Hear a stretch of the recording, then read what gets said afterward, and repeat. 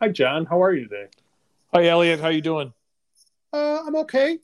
So I saw that earlier today, the acting director at FinCEN, Him Das, gave a speech to at a conference, the ABA, American Banker Association, American Bar Association Financial Crimes Enforcement Conference.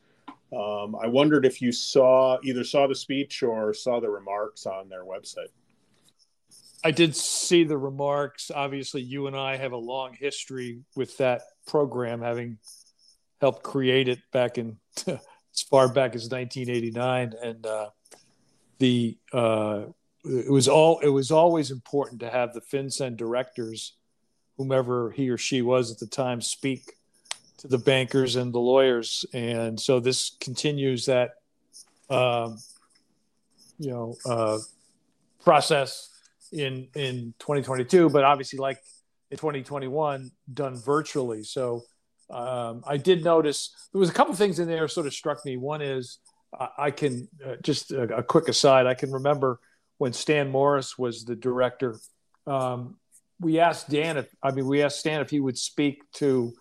Um, I forgot how many years it was by the time. I think it was 10 years. So I think it was after the Money Laundering Control Act of 86. This is in 96. So 10 years in, is the BSA working? And he was a little taken aback by that premise. Of course, believed it was and talked about it. But Him Das, in his prepared remarks at least, is very clear and transparent about the importance of revisiting the infrastructure because of not just congressional direction from the AML Act that was signed earlier this year, but also a lot of the things that FinCEN has started in terms of looking at innovation, or looking at whether or not things can be more efficient. So definitely embracing the notion that change is coming is how I looked at it. Yeah, I agree. I mean, he talked about the fact that, you know, the purpose of the earliest reasons for the Bank Secrecy Act, which was, disrupting or countering financial flows related to drugs, and then how it changed as a result of the Patriot Act, disrupting money flows to groups, and I'm quoting here, like Al Qaeda. Right. And he goes on to say, it meaning the act never anticipated the challenges of the 2020s: digital assets, strategic corruption, an explosion of kleptocrats hiding their wealth in American shell companies, or artificial intelligence that could help us recognize these crimes and others. And he then goes on from that kind of quick history, which I think is as you point out, very insightful. And so he's really talking now. He says where we are is really best told in three chapters that could be titled New Threats, New Innovations, and New Partnerships. What do you think about that way of sort of looking at where we're headed?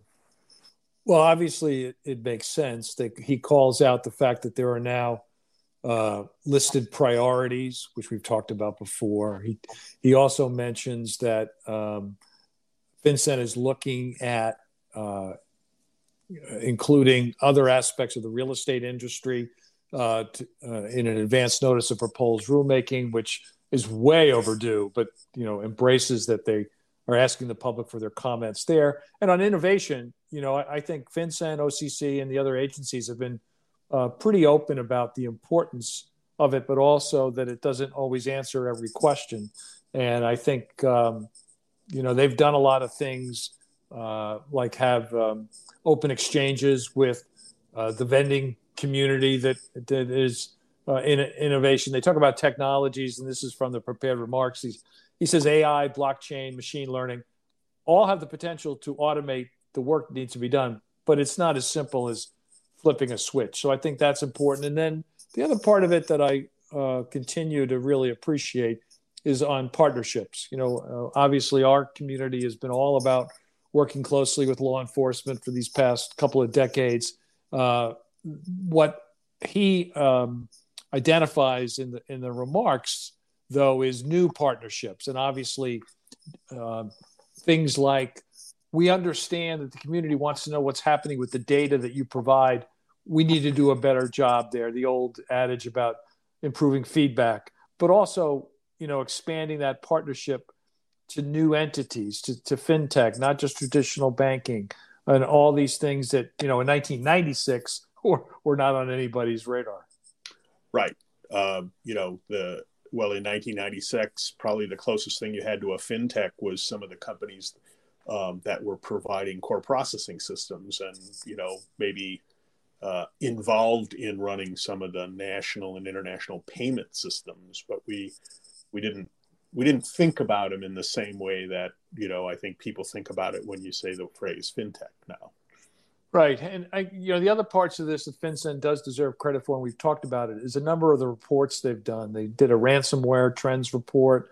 They obviously have, there's some required reports under the AML Act, but there's some reports that have occurred over the course of the past year and will continue to give filers and users of information better information, because things like ransomware, the cyber world, was really not part of FinCEN's mission in the beginning as well. So there's a lot more to go here. So I think the way he's characterized this, threats, innovation, partnership, all those items are really important. And I would imagine that his comments were well received, and not just seen as comments. I think they've proven, certainly also under the previous director Blanco, he was all about working groups, stakeholder dialogue, all those sorts of things. And it sounds like that's going to continue with this acting director. Yes. It'll be interesting, as an aside, it'll be interesting to see at what point a permanent director is proposed and acted on by the Senate, because I think that's a Senate approval. Could be wrong, but right. Either way, we need there needs to be a proposal. Interesting. Always good to hear, actually, from the directors of the various agencies, because these kinds of speeches are often parts of the overall roadmap to understand what they're thinking and where they're focusing. I don't mean to equate them, but you've been a great advocate for using regulatory pieces about organizations that have problems, and to use those as roadmaps to understand how to improve your program.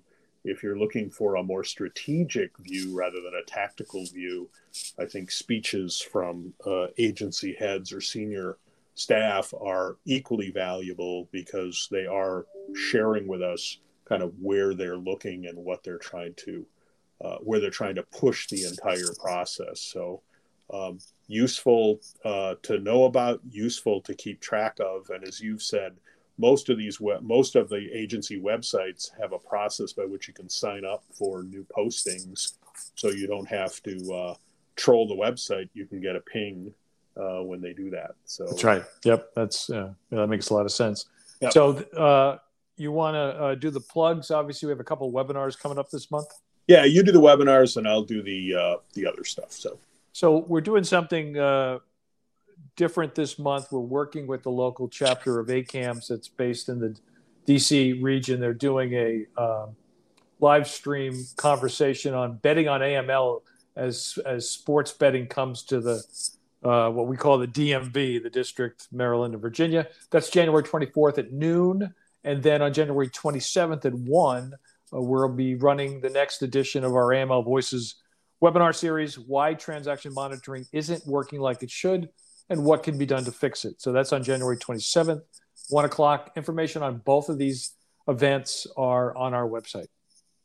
Yes, and if you enjoyed today's edition of This Week in AML, we urge you to sign up and get it served to you from SoundCloud or Spotify or Apple Podcast or wherever you get your podcast.